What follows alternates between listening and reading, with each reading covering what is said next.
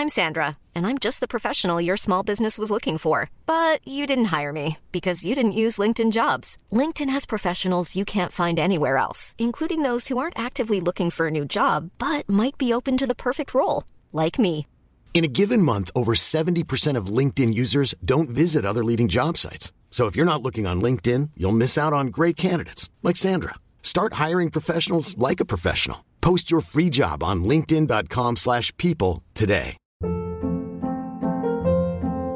Hold up. What was that? Boring. No flavor. That was as bad as those leftovers you ate all week. Keke Palmer here, and it's time to say hello to something fresh and guilt-free. Hello Fresh. Jazz up dinner with pecan-crusted chicken or garlic butter shrimp scampi. Now that's music to my mouth. Hello Fresh. Let's get this dinner party started. Discover all the delicious possibilities at hellofresh.com. Everyone knows therapy is great for solving problems, but getting therapy has its own problems too, like finding the right therapist, fitting into their schedule, and of course, the cost. Well, BetterHelp can solve those problems. It's totally online and built around your schedule. It's surprisingly affordable too. Connect with a credentialed therapist by phone, video, or online chat, all from the comfort of your home. Visit BetterHelp.com to learn more and save 10% on your first month. That's BetterHelp, H-E-L-P. Hey, if you're here for the first time, welcome. If you've tuned in before, it's great to have you back. If you can do us a little favour and just rate, share, review the podcast when you're done, don't tell Igor, but I'll send him your way for a free hug. Okay, let's go on with the show.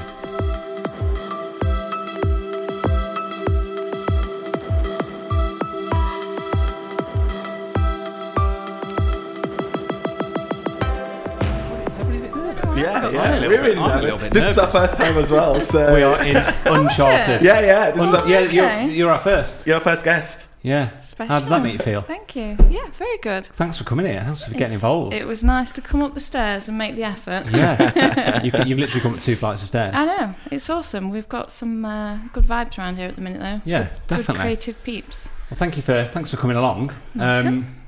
What do I have to say first? What was my intro? Oh, I'm going to do an intro for Sophie, aren't I? Yes, you are. So just introduce Sophie to everybody. This is where I else. say, Pick me up. Hello, everybody. Hello to our audience. This is Another Idea, a podcast for creatives and entrepreneurs. And today we are in uncharted waters, Igor. Yes, we are. We feel quite nervous today. Yeah, Sophie, you're in safe hands. I don't know if it's because I had my booster yesterday, but I've started to get like a little bit sweaty because I'm like, it's like we've not done this before. This is new. No, it's completely new, but very exciting.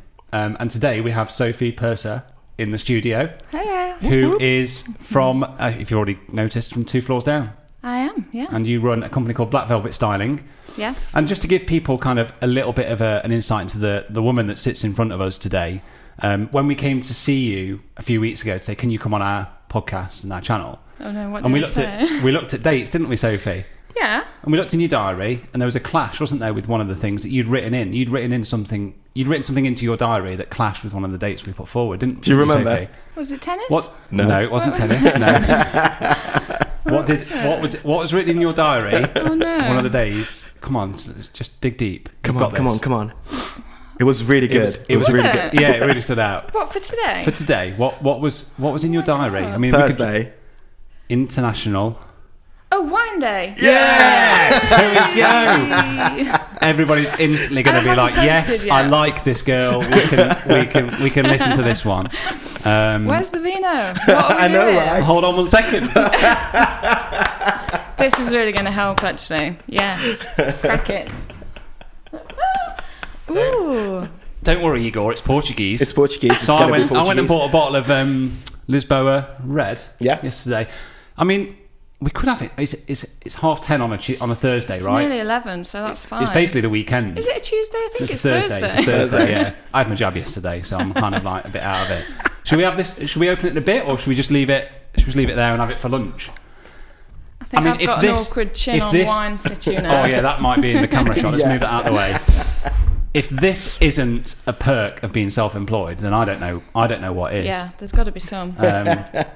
Was that the introduction you were expecting, Igor? No, but okay, I like cool. it. Right, should we make it serious? Should we get into it? Let's move. Right, we'll have that for lunch with the lunch that you bought me. Thank you, Igor. The bottle is gone. Right. So, Sophie. Yes. Hello. I don't know why I've got this. Yeah. It's just a prop, really. Just to calm me and make me look important. Sketching me and Igor. You're going to ask us questions.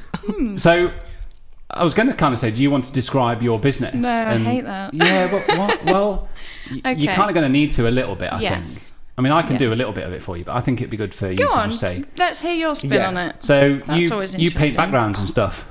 Yeah, we do. Yeah. That's kind of the smallest section. Is that the shortest version though? of your business? So much more to it. It's a very inaccurate short version. Yeah. Okay. So to make it a bit more professional, I remember when a mutual friend of ours said, "Oh, you know, you're in this building and you should go and look at what she does." And I went and looked at your work and what it is you do, and I was like, "There is no way on earth that those backgrounds are like photographs and drawings and paintings or whatever they might be." They looked unbelievable. So basically, you produce for the backdrops. printed ones. Yes. Yeah, you produce backdrops for the food photography industry. Yeah, and any product photography, a bit of portraiture if they're taking the larger size, but predominantly food, magazines, chefs, retailers, supermarkets, and bloggers, crafters. Let's not play this down. This is big stuff, right? You've worked with some, but you have you've worked when me and Igor were going through your site stuff. Like the companies that you've worked with are astonishing. It's ridiculous. We're absolutely talking ridiculous. Wagamama's, MasterChef, Sainsbury's, M&S. If you are looking at food photography in magazines or print anywhere, the chances are that those backdrops have been ordered through your business, and that's incredible. Like you should be incredibly proud of that. It's honestly, when we were looking at your stuff and we've been to your studio, it's incredible the level of quality of work that you produce. Thank you. That's really nice. Do you feel better now? Is that okay? Good. I'm good now. I like this. Yay me! What else is? What do you want to sort of expand on that in terms of your business and kind of give people a picture of? So it did start out handcrafting them. But me being as much kind of marketing and business as I am styling, I wanted a more scalable product, and I wanted to make it more affordable and hit the other section of the market by going cheaper, but not necessarily lower quality. So that's when we started printing, and that's what's enabled me to get staff and move here and have a bigger space and have a business rather than just kind of being self-employed. So. At what point did you recognise? At what point did it become just something you were doing? I suppose I'm kind of want to look into the journey of how you kind of started to produce that kind of work, to recognising that there's a business there and there's a real opportunity, and then to go not just to recognise it, but to go, I'm going to go and do that. Like that's it came about quite organically because. I was made redundant from my marketing and creative direction role, and I was going freelance down the kind of food styling, still life styling route. And to have the props and the backdrops that I wanted, I had to paint them. And then people saw them and said, "Oh, they're really cool. You could sell that." So I was like, "Yeah, okay," and just did it. Yeah, just went for it. I was running another business at the time, so I kind of straddled the two, and once this one, I think I started only with a range of 12 backdrops, and as it got a bit bigger and it started paying me, I sold the other business and just went for it. Focused your efforts on this one. What made you sort of go into the whole styling thing in the first place? Because it's quite specific. Yeah, I guess so. So my family always had a business, and like many kids with a family business, I pretty much grew up there. I was learning about direct marketing and direct response advertising at 5, stuffing envelopes of people who'd responded to adverts. So we're talking late 80s, early 90s. That's amazing. So very business-minded. Yeah. And I think, not to blow my own trumpet, but that's what kind of separates me from a lot of stylists, in that I've got the commercial background as well. I mean, we've mentioned that a few times, haven't we, about how you can be good at what you do, but if you can't sell yourself or your business, exactly. A big part of the game is marketing, and I think that's something that, having looked at what you do, we can see from the outside very quickly that you are, incredibly on it in terms of your marketing strategies. And obviously, we're going to dive into that in a little bit. That's probably a question for a little bit later on. But I think having that background has probably stood you in very good stead, hasn't it? Yeah. For setting up your business. Yeah, I'm really grateful for it, and my mum's always been a massive inspiration in her business.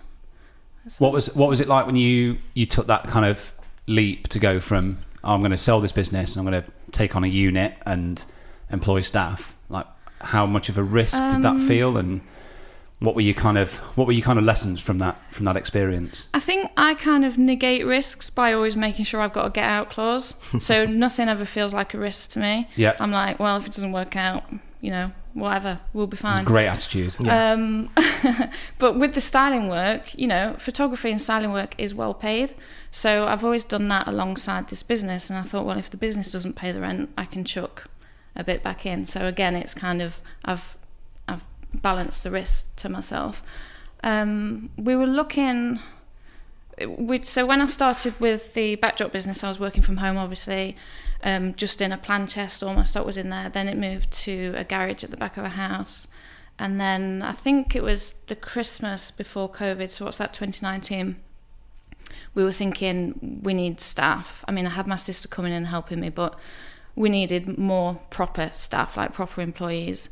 And you can't really do that from home, like in a scruffy garage, like going down the garden, dodging dog poo, and, we needed a proper place. So that was just before COVID, and then COVID came just at the same time as I'd really got my advertising right as well. So we were really well positioned to grow quite quickly through COVID. And then, so what was that, March? So we had the summer at home, absolutely busting at the seams, trying to find a place. And then we came here in the November of 2020. And it's been awesome. And it's brought us new opportunities, like meeting you, working with Macney over the road. It's just, it just takes you to that next things level. That you probably couldn't have predicted, like when you moved in here. No. You're just looking for a space, and actually there are other things that come from that you almost can't foresee or predict. Yeah. When and I think the same of me in this studio as well, that the doors kind of get opened that you can't plan or foresee, and you just have to decide whether you're going to pursue it or not. But it's an amazing kind of branded mugging. Love it. So to kind of rewind the clock a little bit further, what was your kind of journey out of? This is a sore subject for me, isn't it? School. Yeah, school. It's there's a nerve there. But what was your kind of school background like, and how did that journey from school to where you are now? How did that look like? What did that look like? School was good for me, easy, and I messed around a lot. But I did well, so the teachers hated me. But I did fine. I think I did art and design and maths and French A-levels maybe, but I was always going to go down an arty route. I did an art foundation, and then I went and did fashion, contour fashion, which is like underwear, swimwear stuff, but quickly learnt I didn't have the patience to sew, so I moved over to fashion buying, which is the more business side, which I did do really well at. But I never worked in fashion other than when I was at uni. What did I do? I ticked around a bit, to be honest, for about a year. Didn't we all? Yeah, about a year after uni. And then I got pregnant. And then I went to work with my mum in her business. What is that? What is the business? So my mum's business was the Doll's House Emporium. Very niche, but they made it like an international multi-million-pound company with retail and online. And everything that everyone talks about now, my mum was doing in the 90s, like funnels, is just direct marketing and automated emailing, like single view retail, online concessions, like multi-channel sales and marketing. They were doing all that. They were very, they invested in tech and were very ahead of the time. God, imagine having that in your family, just as you're growing up. Yeah. What a wealth of knowledge. It's incredible. You should have my mum in. No, don't have my mum in, actually. What's a number? Get a number down. No, but she is awesome, and I was very privileged and lucky. That must be hugely inspiring. And did it make you kind of... See, this is the benchmark. Other people might think I'm doing well. I'm like, I ain't doing shit. Yeah. Look at my mum. but having that around you, did it kind of make you feel like, you don't need to go and work for anybody. You can go and carve your own path. There's always been that confidence there of having, because my dad works for himself as well. He's got his own company, very different. He's a sailor, sells sailing holidays around the world, like a travel agent really. But they both, as a self-employed person, you're adaptable, you're flexible. And I think, I don't know if you felt this, but through COVID, a lot of my self-employed friends were fine, like rolling with the punches. We're locked down, we're not, whatever. Whereas the employed people were a bit more like, oh shit, like big changes. There's the versatility of self-employed people that I keep swearing, sorry. No, you're allowed to. It's okay. It's all right. You be you. Yeah.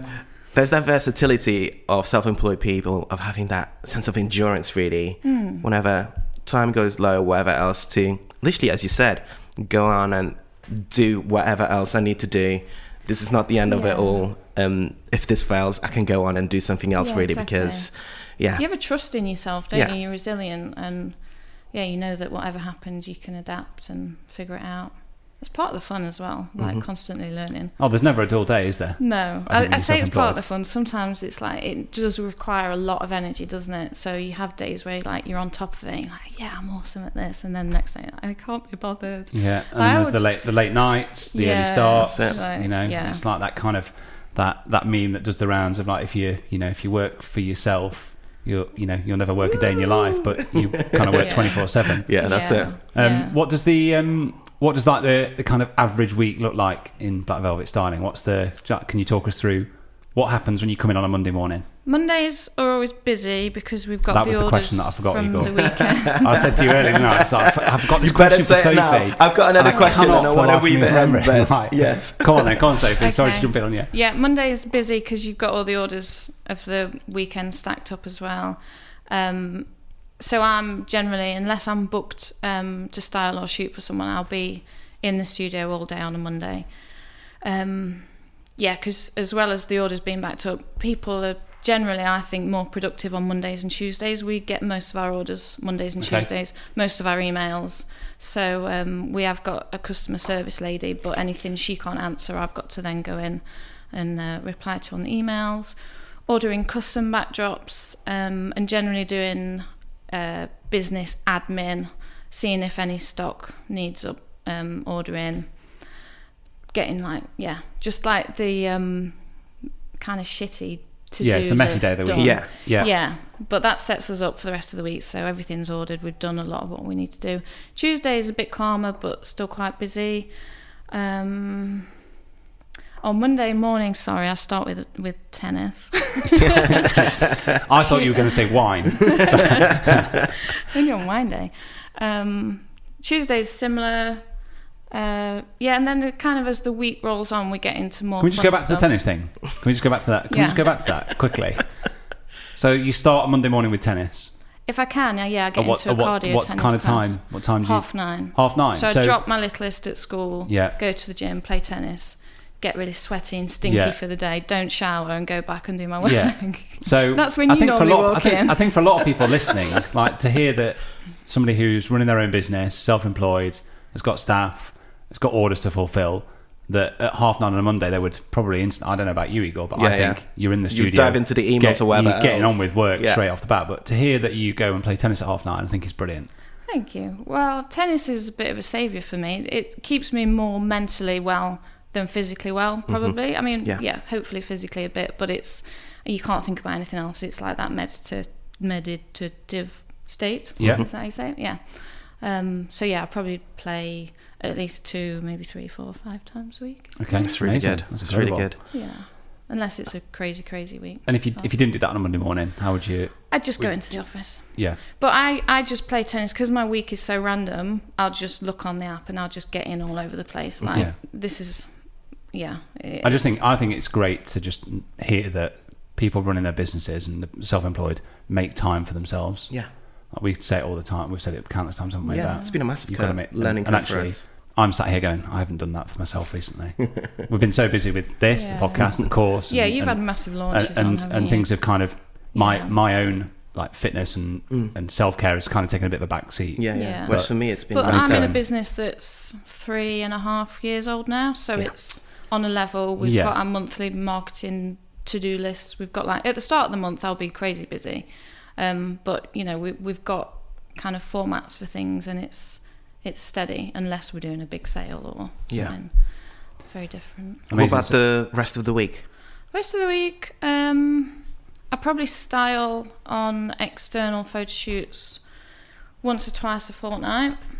And we also shoot in our studio for brands. So I run Black Velvet Styling as my e-commerce brand, and then I have the Styling Handbook, which I do my photography and styling work through. So I'm like working between the two. So you're a stylist, but also an educator to stylists, is that right? I am, yeah. I need to do this, but I've got online courses ready to go almost. And yeah, we do workshops, and I do like one-to-one training with people for content creation for food and lifestyle brands, cafes. You are doing it. Yeah, it's amazing. That's really, really good. And the point that I wanted to touch previously, though, because we sort of like, we're in today in terms of what we're speaking about, but you said that you moved out uni, you got pregnant. Boy or girl, by the way? Girl, and then boy, and then girl. Ah, amazing. So 3. Didn't learn first time. And you get to play tennis 5 times a week. We've got 2 parents. Amazing. Incredible. Yeah, love it. 2 teenagers now. Yeah. And how did your sort of like creative journey go from having a kid, and then I guess you would start getting into photography and styling, but you tell me. No, so I started styling probably as a teenager within the family business that we mentioned. Amazing. For catalogue photography, for retail and concessions, like we had displays and concessions in Harrods and Hamleys down in London, so it was setting those up. And then, what's the question, sorry? So that's where styling, as a teenager. Yeah. And then you got pregnant. So yes. So how did you weave that? So I was working in like marketing and direction from kind of early 20s. Do you know, I never worked full time until about a couple of years ago, because I went from uni to just kind of being a dick to then being pregnant. We'll brush over that stage, shall we? Let's just move on. No, we don't need to know. Just messing around. And then when I had kids, I only worked part-time, so I never really got into that like 9 to 5, 5 days a week thing. And now I've had to recently. I'm like, God, this isn't good, is it? It's not how we're supposed to live. I think, and I joke around with a good friend about this, the fact that we would not be able to literally do a 9 to 5 job simply because we would just be bad employees. Yeah, Simply because, I'm not very good at being told what to do. That's exactly it. I don't exactly like it. Exactly that. It's not even the work ethic about working 9 to 5. It's just simply being told what to do by someone else. Yeah. And it makes me itch. Hence why we sat around this table. Exactly. And we're not working the 9 to 5. Oh. So sorry, navigating it around kids. I just did. Mm-hmm. And then but to be fair, I didn't have a career break because, as I said, I never really had one. I worked my way up in marketing and creative direction, but that was kind of always around kids. And then when our youngest went to school, what would that be, 2014, then I started pushing. That's when I was doing freelance styling, and then started making backdrops in about 2015. Mm-hmm. How did that how quickly did that look like it could scale? Like, at what point did you? Yeah, at what point did you go, hold on a second? I'm doing something here, and people are starting to show interest. Like, you obviously had to had to recognise. Because I'm full of it, switched and I'm on marketing. Business. So yeah, as soon as someone said, "Oh, there's a business there, people are buying them," I was like, "Right, I'm on it. Let's do it." It's just amazing to hear that you've kind of like just recognise that and just gone for it so quickly. Just go and get it. I think when when so many people hang on an idea for so long, like just to hear somebody go, "Oh no, I saw it, I went for it," and now you've been running it 3.5 years, and it does good business. It does, yeah, and it's takes care of itself, and we can go on holiday, and we're still, making money and got a business, so.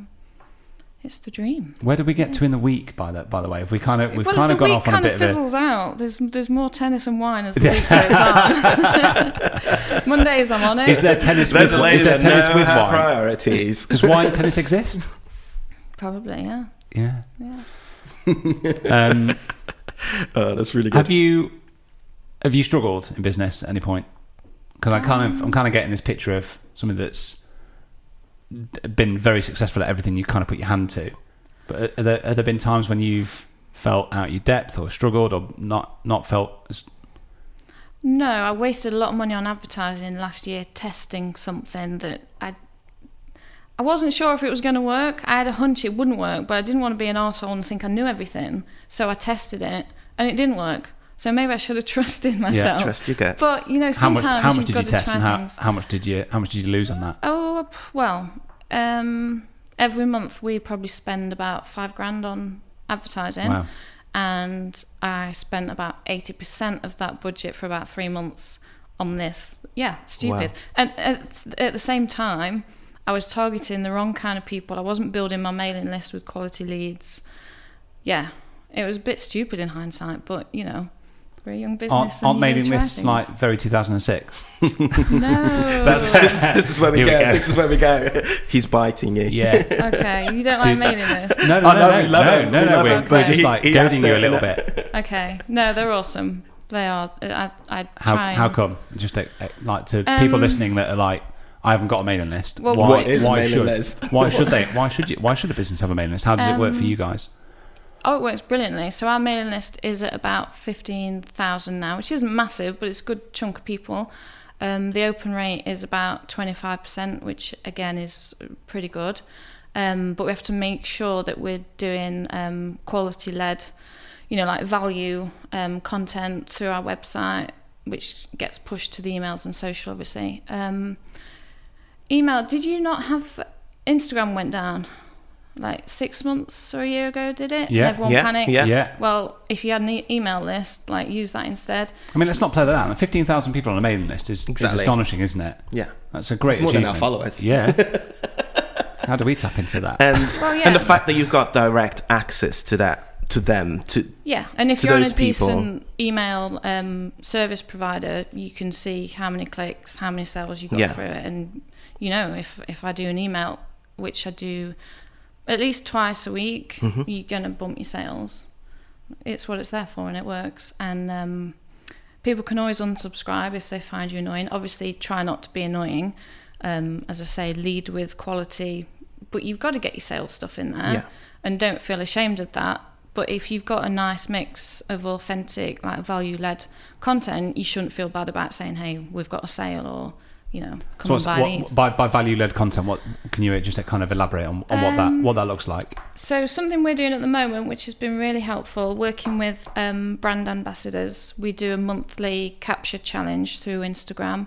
So we decide on a styling or photography technique. At the minute, it's hard light. And we write a blog about it. We give examples. We give photography, styling, and editing tips. Obviously, it weaves through with links back to the backdrops that we've taken example pictures on. So it's working for SEO and Google and a bit of product sales, but more it's offering people interesting and helpful information around our industry.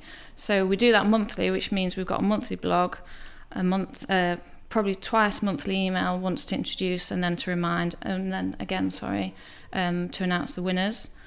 So you're really involving your audience. Yeah. You're involving them in the company. Yeah. Yeah, well, yeah, the food photography community is really nice, really inclusive. Lots of people just sharing advice and wanting each other to do well. Yeah. It's good. And obviously it's very Instagrammable. So it's a dream, really. One thing that we've noticed about you is that your social media presence is really strong. And we love that. And it's very evident that you've got a clear visual language at the same time. Something that you touched upon beforehand was very much working with other brand ambassadors. How have you found and weaved that through in this day and age of social media, really? Because there's so many pitfalls and so many ways that people can very much not, how can I say it? It's very easy to make mistakes within that world, if that makes sense. So how have you navigated that? We're still figuring it out, to be honest. So we've got 4 brand ambassadors at the minute. One of them is very inactive, and that's fine. And I always say to people, you're never obliged to me. We've all got our lives. your productivity or your use of our backdrops is going to go up and down. So that's fine. And the other 3 are very active and absolutely brilliant at pushing us and giving out discount codes, providing us with amazing content on our backdrops. I think it just starts with building a relationship with someone, and when you like each other's work, obviously they are advocates for our product. So when someone's got a really a good eye for what they do and a passion about what you do, it just aligns. And as I said, they help me produce quality, like value-led content for my audience as well, which is really valuable and something that isn't very quantifiable. So when I'm looking at my data and my sales and everything, that's never going to come up. So if they weren't there, that might drop off my radar a bit. It keeps me focused on it, because of course it has massive value, but it's not, you don't know what the value is in monetary terms. But I know if I've emailed someone once this week about the latest styling capture challenge, then I'm within my rights. I balance it out in my own head, you know what I mean? There's authentic and there's value, and then there's got to be the sales because we are the business. And I know that therefore they're not going to mind that I'm going to tell them, oh, these backdrops have been discontinued, come and get them for a third off. So it's... No, that's really good, because especially in the world that we live today, especially within our industry, Sam, where Instagram is such a glorified thing put in the pedestal, it's just nice and refreshing to hear that actually your email list can actually do a lot more for you than you actually think. Your website, massively. So if you are a creative today that is just literally starting out and you've got something to sell, how would you even start with the mailing list? What would be sort of like the pillars that you would put or advise someone to really implement in order to grow their mailing list? Well, obvious ones, make sure there's a call to action as soon as people arrive on your website. And don't call it like sign up or subscribe, call it like register for. That would be us. Register's good. I'm taking that one. Let me just make a note. Get on the VIP list, make it sound a bit more like not so spammy. And if you really want to push it, start with a free little guide. Like your wedding, you might have like a mini guide, 3 things not to do, summer 2022 weddings or something. Just a little tidbit that gets them to register, and then they've got that. And obviously you're selling yourself in that guide as well, aren't you? So it's not just that it's free for them, you're getting to have a longer conversation with them as well. What else? Give people an incentive for signing up, so a little discount on their first order. It depends what you're selling. I think mailing lists for our specific industries in wedding photography, I think it's very unusual to see a wedding photographer offering or having a mailing list sign up. But I think if you're product based in any kind of way, hopefully your customers are one-time customers. Yes. I think that's the key. That's the key difference, isn't it? But then for your training side, they're hopefully going to buy a little bit of something and then buy more later on. And setting up automated welcome sequences and automated sequences after they've made a purchase, because there's going to be a hot period, which is obviously different industry to industry. Are they going to buy again within a month or 2 months, and can you increase your chances there? And that's really good. There's loads to learn there. I love how Sophie's just so kind of sales focused. I don't mean that in any kind of offense. I think it's your business is obviously thriving and has done very well for 3.5 years exactly because of this approach to not like taking the sales and the marketing side of your business incredibly seriously. Like without any of that, you wouldn't be close to. That was all part of the choice I made to print as well, because it's scalable and it takes my time away from, like, I still paint backdrops for people probably a day and a half a week. That was one of the first things you asked me when I came in the studio was, can I use your big space to paint a 6x3 meter backdrop? We have enough space. Just moved in. I know. And as I've got to know Sam, I've noticed he's quite anal actually, and he would really hate me if I came up here covered in paint. Quite particular. There's an aesthetic here, okay? It definitely is, I had a question. Oh, that was it. Like, how much of your week is geared towards like those marketing tasks 90%. versus the 90%? Because that's why I've built this business as it is, to put myself in that, working on the business, working on the marketing. And actually, I can't tell you too much, but we're changing the form. Oh shit, I've got a meeting with our accountant. Oh, it's not yet, it's fine. I love that. I love it. It's in a bit. We're changing the structure of our business. We all have those moments, don't we? So that we can help. Does your accountant have wine for you, though? I told him we should meet at the Cotton Works, but it's actually on Zoom, Okay. so it's fine. I may have wine. What were we saying? Changing the structure of the business slightly because I work with other brands, styling and marketing now as well. We always go quite deep in the strategy and the business because, as you've just discovered, it's in my blood. And we've got other people wanting us to actually fulfill their products, and some of them set them up on Shopify as well. So doing e-commerce and fulfillment.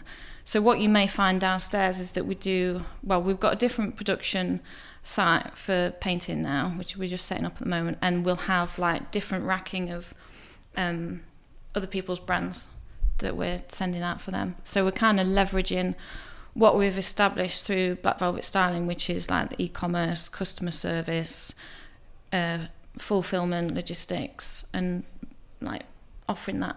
Yeah. It never ends, does it? No, it doesn't. It doesn't end. And I was thinking, what sort of scale is this like? What sort of scale are you thinking? Because we could come up with another idea, tees and hoodies and whatever else. But what sort of scales are we talking about? That it wouldn't be sort of like the scale of Little Us, let's say. No, it might be. So I've been looking at pricing it, and you have to pay basically storage for the stock on the unit. And then obviously you pay per parcel or per item packed. I'm not sure which it will be. So there would just be probably a minimum fee per month rather than a minimum orders shipped. So it might be something like £200 a month minimum for having, really good. A metre wide. Yeah, that's amazing. Yeah. And I forgot to ask this at the start, actually, how far afield do your backdrops go? Oh, everywhere. Yeah. Yeah. Australia, Peru... literally everywhere. Tokyo, Incredible, everywhere.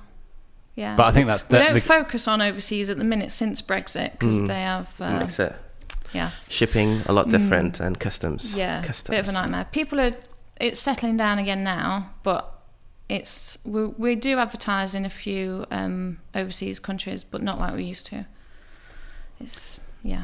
I think that one word that got mentioned is key though, isn't it? With this kind of business, is the scalability of it and being able to recognise that your time isn't infinite, and that if you have something that you can grow and scale, just in this kind of you've got to go after it, haven't you? Because you get more tennis time back. Exactly, and that's it, right? And holidays, yeah. What would you consider one of your biggest achievements? Moving here felt amazing. I did loads of videos, just me dancing around the studio for about a month, I think. I think I might have done that as well. Pretty sure. I'm pretty sure you did. It feels good, doesn't it, great, getting out of home? And it makes you feel like a proper business as well. It was majorly exciting, but also it is hugely terrifying. There's still that little bit. It was little bits for me where I was like, I've got rent. Yeah. And I don't know what the electricity bill's going to be yet. And oh yeah. We have to pay Amy, that. turn the heaters off. Yeah. Turn the heaters off, Amy. Amy, just get a bigger coat. Bring a duvet. Yeah. I took the conversation off track there. No. Biggest achievement and the studio being it. That was it. That was your question. Sorry. Yeah, probably. And it's always nice when we get orders from really big brand names, because essentially printed backdrops are kind of the underdogs to the handcrafted stuff. So to still get used by Jamie Oliver and BBC Good Food Magazine and David Loftus and Sainsbury's and Argos, and it feels like we're doing well, and we offered a sustainable option as well, which I don't think any other backdrop company does. They're all vinyl, whereas we do papers. in every design, you've like got the option paper or vinyl. That's something I'm proud of. Mm-hmm. Yeah. I don't know about other big achievements. No, that's great. That's a really, you seem really to good just one. take it all in your stride though. Like you seem to be like just like I'll just do that. Yeah, I've done that, done it. And Yeah, I've fancied a couple of duvet days recently, but obviously you can't, can you? I think I'm just tired. It does like take its toll. You do a sometimes. holiday? I am, Do a and we're holiday? going this weekend. Amazing. Can't wait. Brilliant. What's the future look like for Black Velvet Styling? Like, where do you have like? I know you've touched on a few kind of small plans that are in the sort of pipeline at the moment. Like, where do you kind of see business in the next sort of 4, 5, 6 years? Business, Black Velvet Styling will continue to be a good photography backdrops brand. For me, business will change slightly in that Black Velvet Styling will just be one of the brands that we maintain Yep. and fulfill, and there'll be other brands like we're looking at. It'll kind of setting up. become, it's just self-serving, isn't it now? Almost. Yeah. Yeah. So we need to build our team. I need someone helping me in marketing. We need another person on fulfillment. Maybe someone else on production of painted stuff as well. Would you ever see yourself getting into a completely different industry? Yeah. Sometimes I think about it like, oh, shall I be a solicitor or...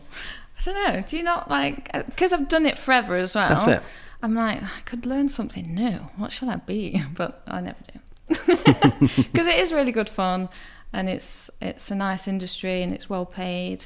I think there must be loads of people who want to get into this, like food styling in particular. Yeah. Like for anybody that does want to get into food styling, what would you kind of say would be a start point? Or what do they kind of need? Do it. Do it. Just like offer to go and help someone else. Do a test shoot with a photographer. Say, do you want to shoot something with me?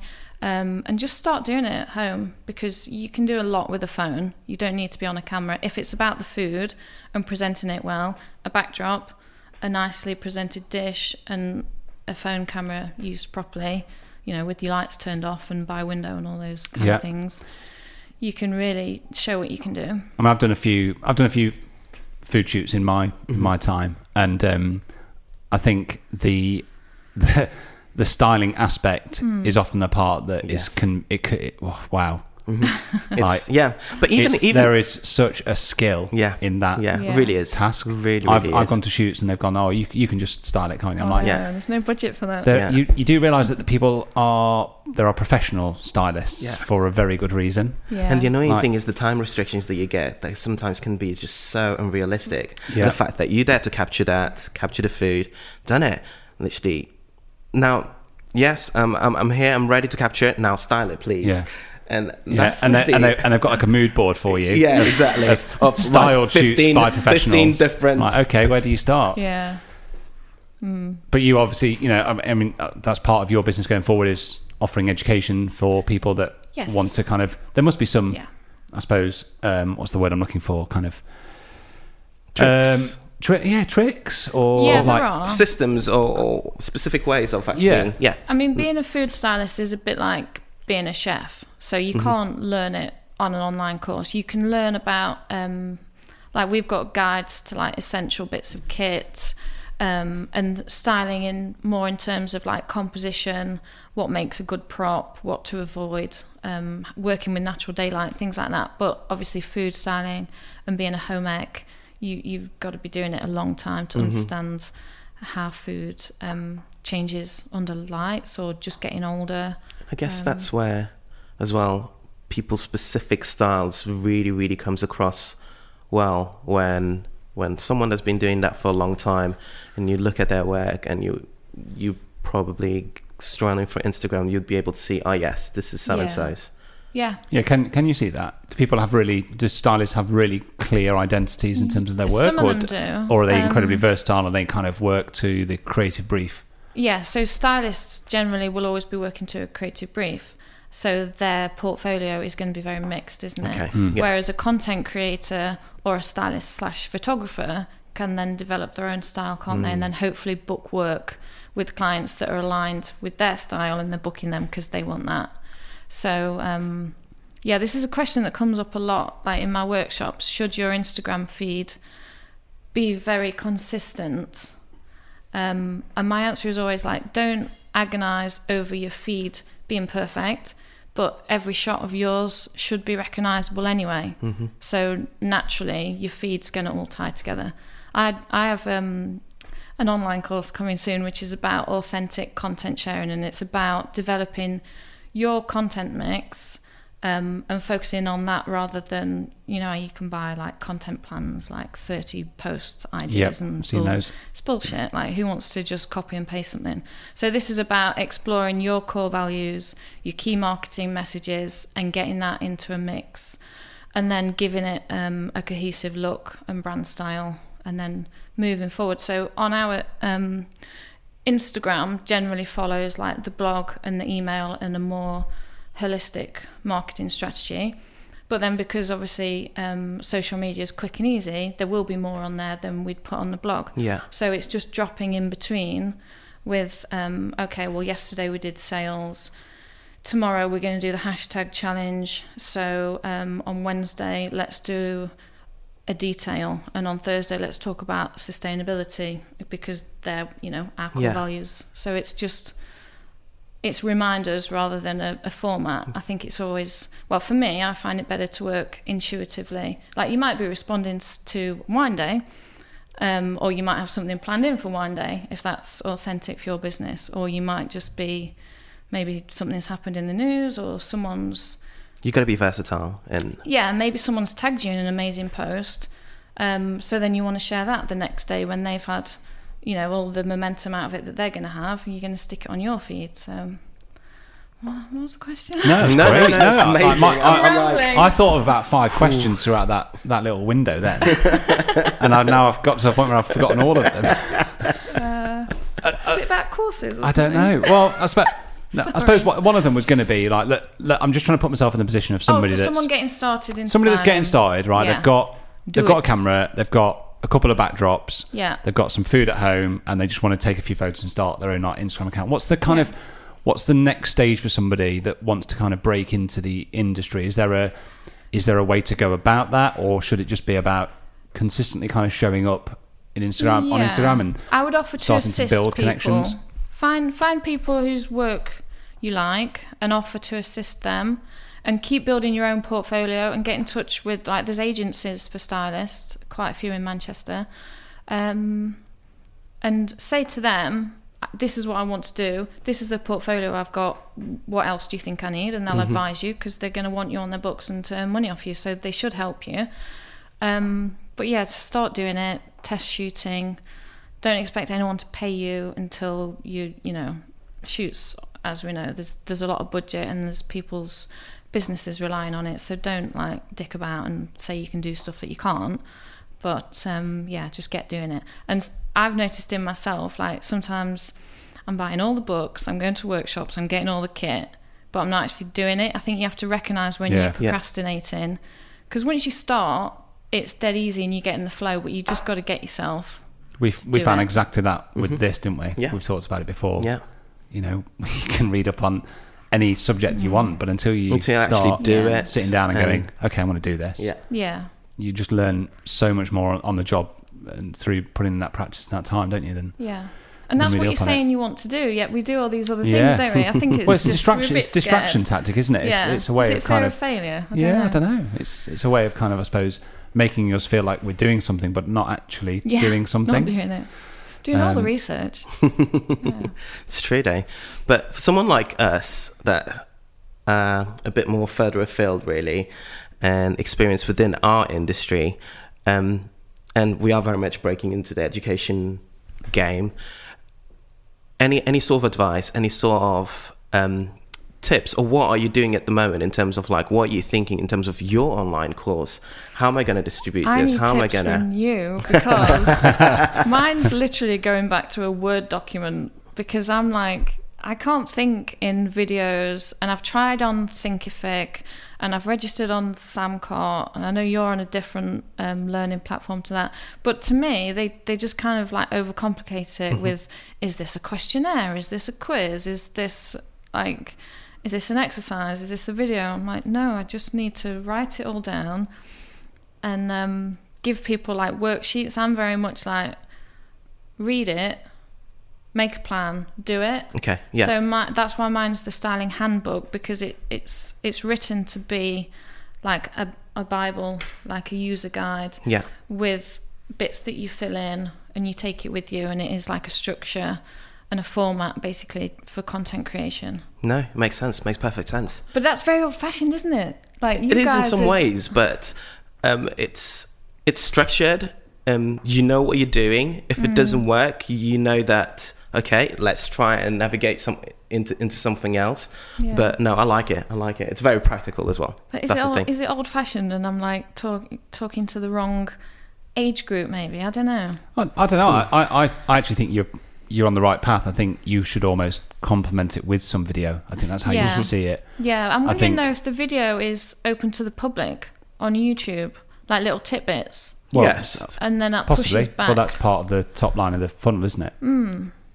Of the what? That's of your funnel. That's like the top part of your funnel is YouTube, and that's something that you know, I'm certainly exploring at the minute and making plans towards. But it's hard to get to that stage where you're going, okay, I'm going to hit publish on this first video. It's really scary, but you can start working towards it.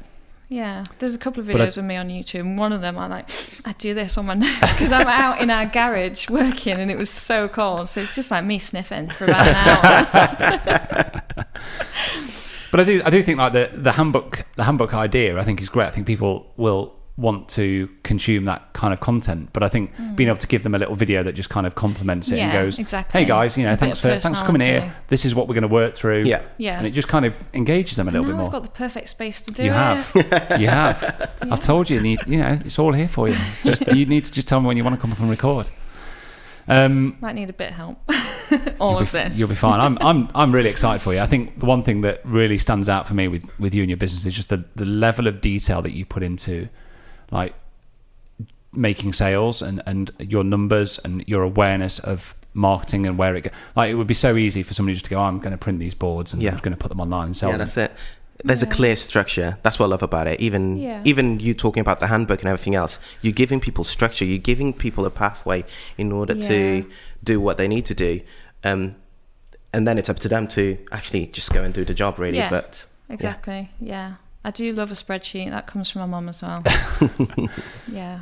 Something I would say as well, a lot of people, when they go into either a handmade or quite a personal product, when it's not going well or they're not getting the sales, they focus on the product. And it's like, your product's probably fine. And as a product designer, we want perfection. But as a product consumer, 80-90% is probably okay. Do you know what I mean? So I always think your time's better spent learning about business and marketing. And if something's a bestseller, it's probably going to be a bestseller for a long time because your market isn't stagnant. Like people are moving through life and developing hobbies and changing their work. It's never constantly. Ending. Yeah. It's never ending. One of the marketing books, I can't remember which one I read recently, was like you're preaching to a moving parade. So don't think like, because I've got a really old advert that people must be so annoyed with. Like it's got music on it and everything, but it still converts. It's been going for about 18 months, but it's still got a really high conversion. So I'm like, I hate it, and I know everyone must just be like, they've seen it so many times, but there are still people coming through that haven't. Yeah. So, yeah. I think that's a really big lesson, isn't it? That people haven't seen that before.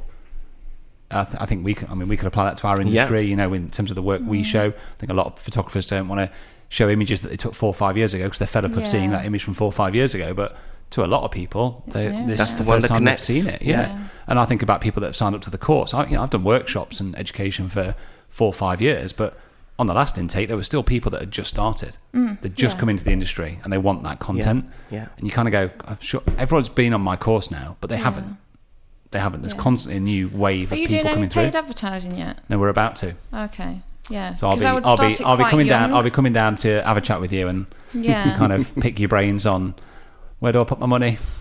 Because I know Google. Well, we've talked before, haven't we, briefly about Google ad spend and how have you found that kind of experience? I know we touched on it briefly at the start in terms of what you struggled with, but like how successful has it been in? It is in parts? Definitely successful.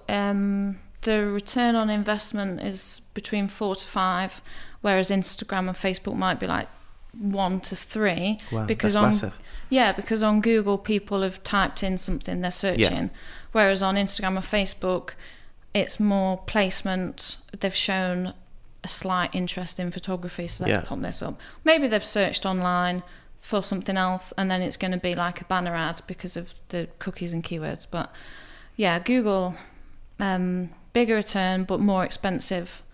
If it depends on your competition for your keywords. Yours is probably high when in photographers. But I would say like play around. So our conversion rate is like maybe 4 in London compared to between 0.5% and 1% the rest of the country. So we weight it towards London now. There's always bits of insight you can. And they're things that you're going to learn over time, aren't they? You wouldn't have known that until you would you've think got it might the data. be obvious, but And you have to try it. Some things will surprise you, won't they, over time? And do you tend to sort of like run ads multiple time, or would you? They're always going. Always going, Constantly, multiple time. every day. Amazing. Yeah. Although, and this is something like I was doing work on our Google ads before I came up here. Our Google man who does it, he's like on retainer monthly. Google man. Google man. Can we have your Google man? You can. I do recommend him. Wendy's got him now. Okay, I think. Great. He is awesome, and I'm not about to slate him, but he's a Google person. This is a failure on me. And I said to Graham, my partner, last night, make sure I learn even just the basics of every area of my business, because I put Google in his hands. And data-wise and everything, he's brilliant. But the adverts we're running say things like, great quality backdrops for all your photo shoots or something. And it, like, I'm learning about advertising copy and it lacks psychology pizzazz. and stuff now. Yeah, it doesn't say anything. Everyone says their product's great. You haven't said anything. You've just wasted space. So I'm going back, kind of rewriting it all, looking at all the headlines and descriptions and everything, knowing what works on Facebook and Instagram, because I craft those ads. Whereas, what an idiot! Why have I just left it in the hands of someone else? Like, and we spend, like I say, thousands every month. But what he does, like his analytics and his how he reports things and keeps up to date with everything, is brilliant, and I would still recommend him. But know what's important to your clients. He doesn't know my business. He doesn't know that it's important for people to know, as used by Jamie Oliver and BBC Good Food, or the UK's biggest selection of in-stock backdrops, or order before 1 p.m. for next day delivery. This is all things that people need if they've got a shoot and they want to be told straight away, well, they use this, so it must be good. So I think a really big takeaway from that is, like, and I think we can relate to this a little bit, is the lesson of outsourcing work. And I think a lot of us in business are trying to move to this idea that if you don't love what you're doing in that part of the job, just outsource it, give it to somebody else. And that can be great, because obviously it frees up time to get your life back. And I think all businesses need to accept that you can't run 100% of your business all the time. But I think what you've just said and what you've touched on there is the importance of recognising what it is you're outsourcing and being able to understand the complexities of it, and to basically just know what it is you're doing in that role, rather than just sending it out blind. And I was very naive, like up until yesterday. Like, what an idiot. But oh well. But that just goes to show how you have to be versatile in business. And like you said, that we've talked about at the start, like how you have to adapt, and you've recognised it and you're going to make a change. Like, yes, exactly. And as I said, like our advertising does convert, but hopefully it will be even better now. Even better. So maybe I'll completely fluff it up. Something tells me that you won't. Yeah. I think you're going to be pretty good. Exactly that. Igor, anything you wanted to? Are you ready for your wine? I'm getting sleepy. This is from we're not doing sponsored adverts yet, but this is from Majestic. It's a Lisbon red. I do love Majestic. Yeah, I mean, I'd love it if they sponsored the podcast. That'd be nice, wouldn't it? Can you imagine that? I mean, they've got them in most major cities. Yeah, you know, you get a good discount if you buy 6 or more. You get a good discounted rate. He's going for it. I love the variety of wines they have there, and the quality. The quality, yeah. I think it's great. Anyway, that's from Majestic Wines. That is not a sponsored advert yet. Yet. Where were we? Sorry. Outsourcing. That's where we were. Outsourcing. Okay. Yeah. No, I think that's good. I think that's really good. I think we're definitely in a similar position where we're trying to outsource tasks and. Which ones do you need to outsource? I think for photographers in our industry, a lot of it's editing. I think that's a bit of a minefield. For me, at the moment with business, it's just taking on staff as well. Yeah. And that transfer of work to somebody else. And yeah. I don't know. I think we're all sat here as business people. Yeah. But we've got into business because we love what we're doing. We're good at what we do, and we're passionate about it. But we also have standards. And to be able to trust somebody else to go and do that work, I've always found to our difficult. standard. And that's the thing. That actually holds me back. Yeah. But I'm you aware know the now. delegation rule, you can only expect 80%. Do elaborate. Well, when you're managing people, obviously if you did it yourself, you're going to get 100% how you like it. Yeah. But if you delegate it, 80% is actually as good as you're going to get. Amy. What's she working at, like 60? Only 80%. Yeah, I don't think I've made that up. No. I'm sure that's like written down somewhere by someone who. What does your sister give knows. you? She doesn't work for me anymore. Okay. She was at 55. You can say that now. Wow. No, but it really is the stage that we're sort of at in terms of like, even for the podcast, starting to get people involved and everything else. And yeah, it feels risky at some point. You do get the fear in terms of when you're a top 44 podcasters, I mean, we forgot to say that at the start. Might be top 40 by now. we were number 44 this week on the business podcast within the UK. Yeah. I mean, it's niche, but we've started. Good going for 3 weeks. 3 weeks in, yeah. Just the fact that we actually are in the charts that sort of like blew my mind a little bit. I mean, I did say I hope it's more than 44 in that chart. That would be great. But it is. But it's made us kind of we haven't announced it yet, and we're not going to just. Well, we're on the verge of taking somebody on, aren't we? To manage the other side of the business, like the social and booking people in and all the little tasks that. I think social's a hard one. It can eat. You can lose a day very quickly, can't you? When you. No, I mean it's a hard one to pass on to someone else. I think. I mean, it depends how changeable and adaptive you need to be in your business. I guess. Yeah. Could you plan a week ahead and just sign it off and say? I mean, for me, there's a couple of points there that are important. First off, is taking somebody on that you trust a little bit, or you can recognise their vision and their ability to produce content. Yeah. And then secondly, is about being able to kind of. I suppose set boundaries and set style guides and visual brand guidelines, and to be able to kind of give them a work frame to work. I have a course for this. Do you? Oh yeah, yeah. But that's it. It's about setting that, isn't it? I think if you took somebody on that hasn't got that, awareness, and then you don't set any guidelines, you're setting yourself up for a disaster. You've got to have your parameters ready. Yeah.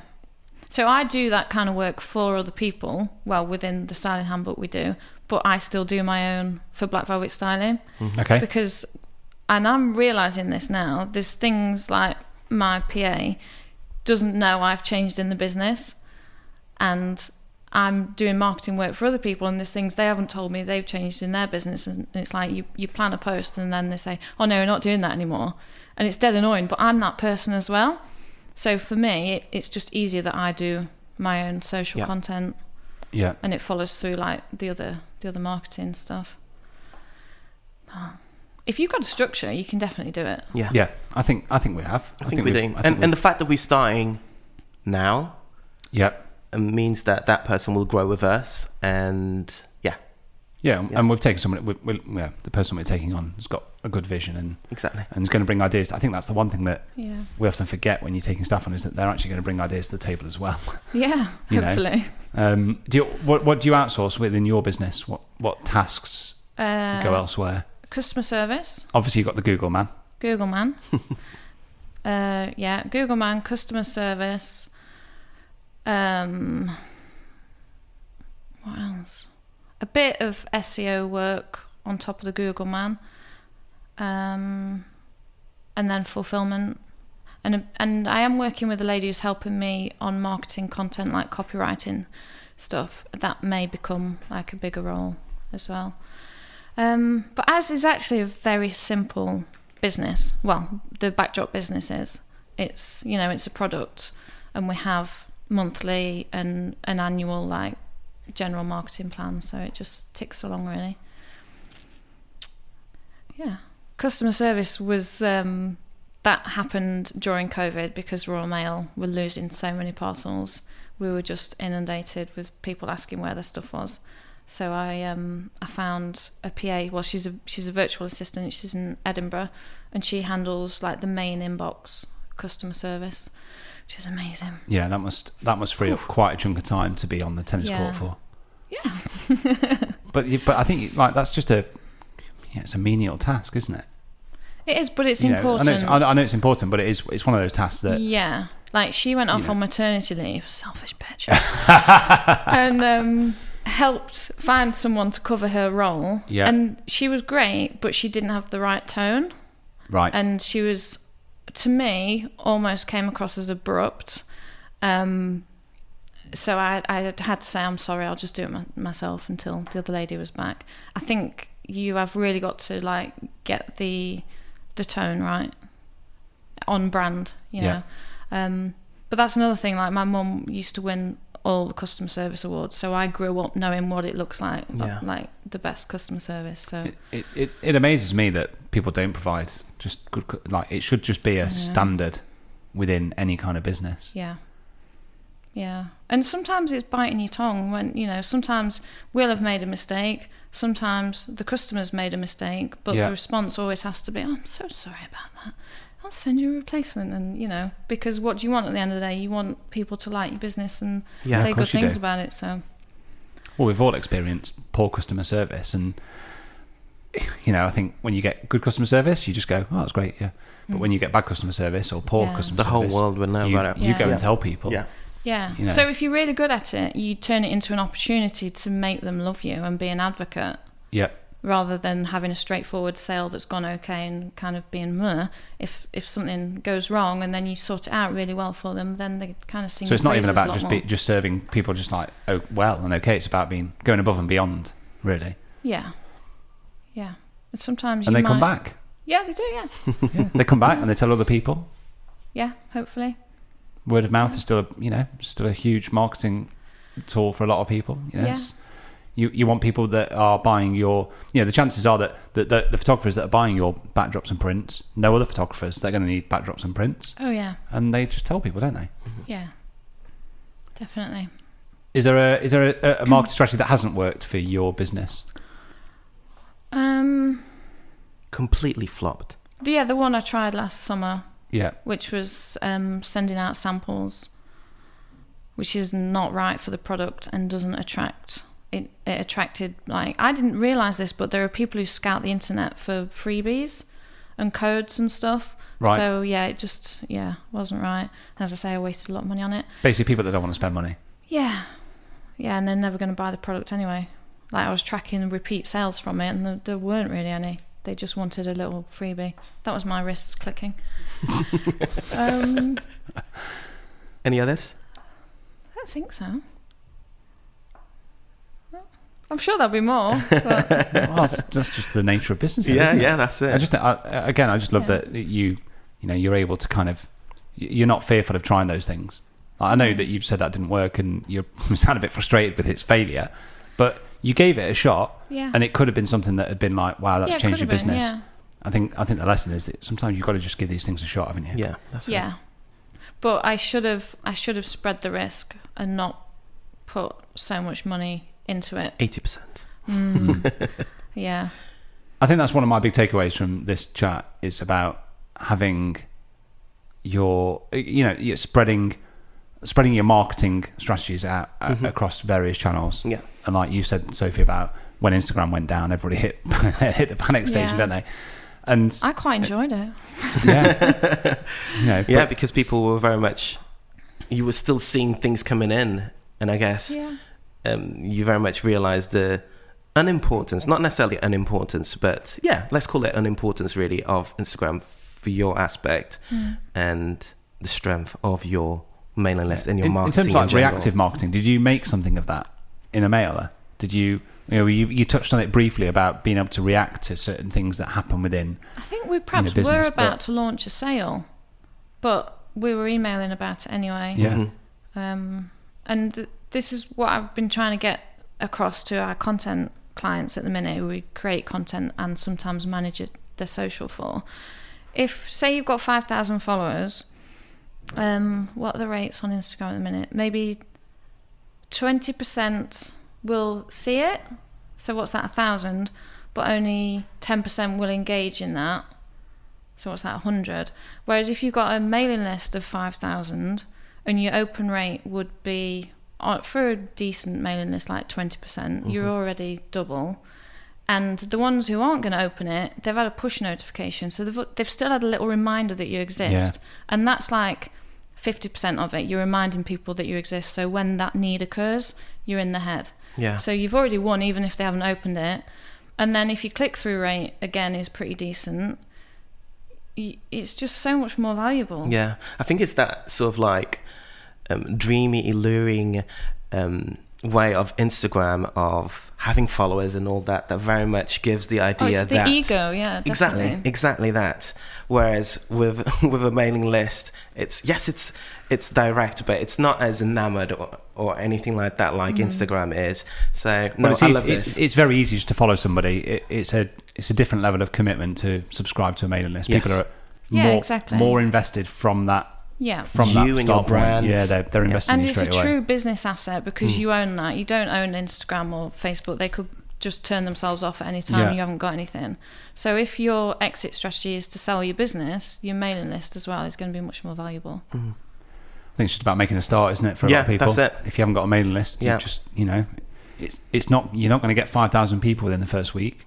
No. But you've got to get that sign up in place and just start building something slowly over time. And as your business, this is the thing, I think, if I rewind 5, 6, 7 years ago, when I first started in education, I didn't have a mailing list for a while. It took me a long time, really. But actually, I should have just had something there just to start capturing those contacts. Yeah. Yeah, that's what I get from this, really, in terms of like my mailing list. It's all right, but... We haven't got one yet for another idea. No, we haven't. But we probably should do. Yeah. Because we don't know where this business is going to move to necessarily. Yeah, but at the same time, even through our interactions with people on Instagram and whatever else in the comment sections, people are invested in it. And that people are finding value in it. So when that merch drops, and we've got a Majestic Wine discount code to send out, we are going to need to get that out there, aren't we? That's it. So yeah. But yeah, it might be these guys. What's this? Rhoda? Or no? Sure Roads, Sure Mics, SM7Bs. Yeah, how amazing would it be to be sponsored by SM7B? Can you imagine? So then you might be sending an email out saying, We've got this. Yeah. The possibilities are endless. They really are. I was going to say, my takeaway really has been the fact that you're so structured. It's really good. No, it's a massive strength. It's a massive strength because people listening might be feeling like Sophie just goes and does it, but there's a structure to it. I really liked. That's what really comes across from you. But there is.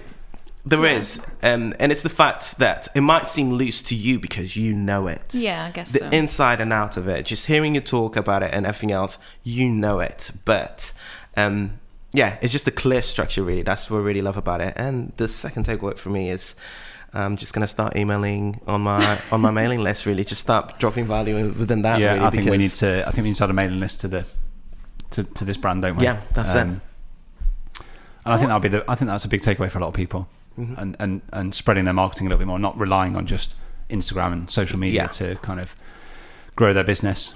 But yeah, absolutely loved having you here. Thank you very much for coming up. That's been good fun. First guest, and you'll have to come back. You will have to come back. That'd be cool. Should we go and drink wine now? Yeah, that's it. Hey. Great stuff. Thank you very much, Sophie. Loved it. Thank you. See you guys. Another episode bites the dust. Thank you so much for tuning in order to help this podcast grow and to keep bringing value and ideas in your ears. So if you could please like, share and subscribe, that would be amazing. Especially leave us reviews on Apple Podcasts and YouTube. All those little things, it will help us grow this brand and community and feed our kids. And in turn, allow us to bring more guests and ideas to your weekly hits of Another Idea. See you next Monday.